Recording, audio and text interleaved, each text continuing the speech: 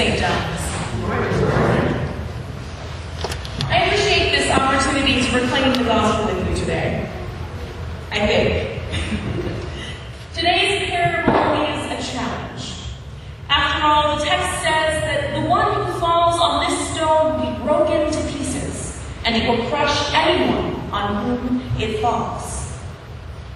That imagery doesn't exactly embody a loving and grace-filled God, does it? It doesn't fit our understanding of Jesus. And I think our struggle to accept this parable stems from the fact that we all know we have rejected the cornerstone of Jesus in our lives at some point.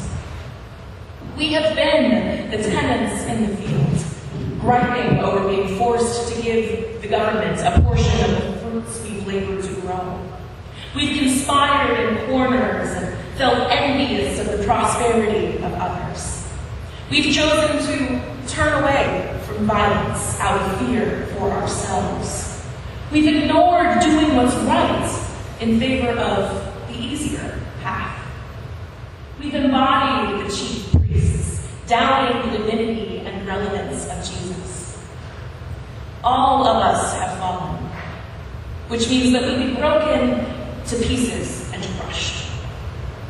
So, it's hard to see the good news in that, right?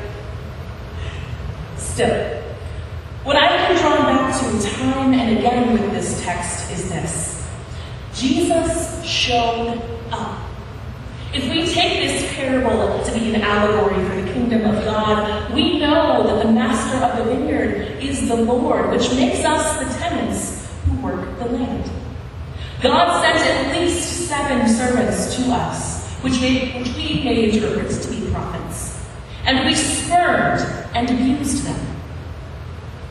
Then the Lord sent the Son of God to us, and we know that Son to be Jesus. We know Jesus was one with God and with the Holy Spirit when God created the heavens and the earth. Jesus was present for the birth of humanity, for the gift of the prophets. Jesus knew how the tenants would react when he showed up in their midst. And still, he came. The Son knew he would die, and he still showed up. Now that sounds a bit more like the Jesus we know, okay? What's interesting here is that at this point in the story, Jesus asked the priests and elders what they thought God would do now that the tenants had killed the master's son.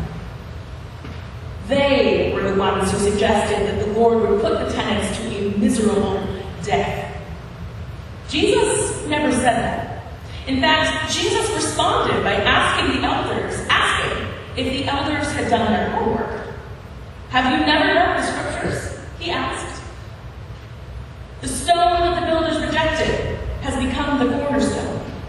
This is the Lord's doing, and it is marvelous in our eyes. Now, this particular passage comes from Psalm number 118. Let me read you a portion of this text. Oh, give thanks to the Lord, for God is good.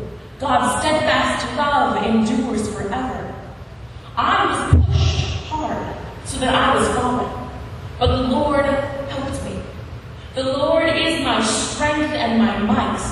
God has become my salvation. I shall not die, but I shall live and recount the deeds of the Lord. The Lord has punished me severely, but God did not hand me over to death. I thank you that you have answered me and become my salvation. The stone that the builders rejected has become the chief cornerstone. This is the Lord's doing, and it is marvelous in our eyes. We so often hear this phrase in reference to Jesus, that Jesus is the cornerstone to which this text is referring. But what if the psalm in this context is referencing us? How would our interpretation of the gospel lesson for today change if in our sinfulness, were the rejected cornerstone that had been redeemed. Jesus continues this interaction by saying, "Therefore I tell you, the kingdom of God will be taken away from you and given to a people that produces its fruits. The one who falls on this stone will be broken to pieces, and it will crush anyone on whom it falls." Now, if we view these verses in light of Psalm 118, what if what Jesus is saying here isn't anyone who has sinned will be broken to pieces and crushed, but anyone who does not accept the redemption and salvation of those who have repented and been saved will be the ones who will die?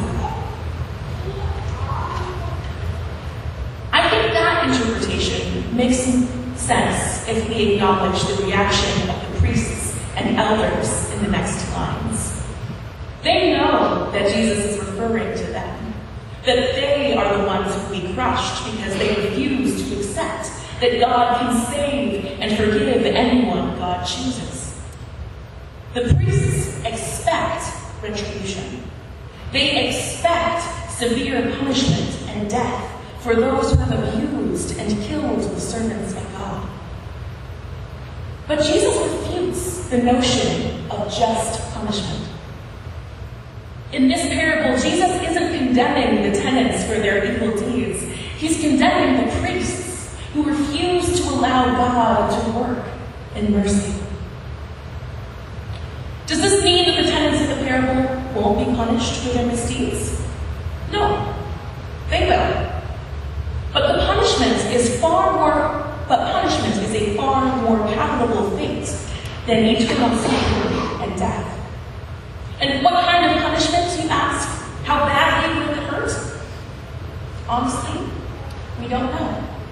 That is solely God's prerogative.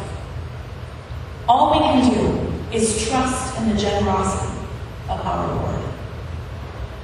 So, my friends in Christ, this is the gospel that we are left with today. We are not beyond redemption. In dying on the cross, Jesus undercut the eternal suffering of death. Jesus paid for our sins and made our accounts right with God, which means that God can lavish mercy upon us as God chooses. We are promised in the gospel today that there is no sin too great for God to forgive.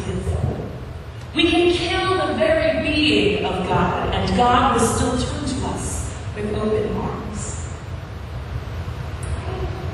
My friends, we are loved. We are cherished as children of God. We are forgiven, and in Christ we are redeemed. So don't despair over the threat of death and punishment. We worship a God of mercy and grace. And in that redemption, we can truly say, thanks be to God.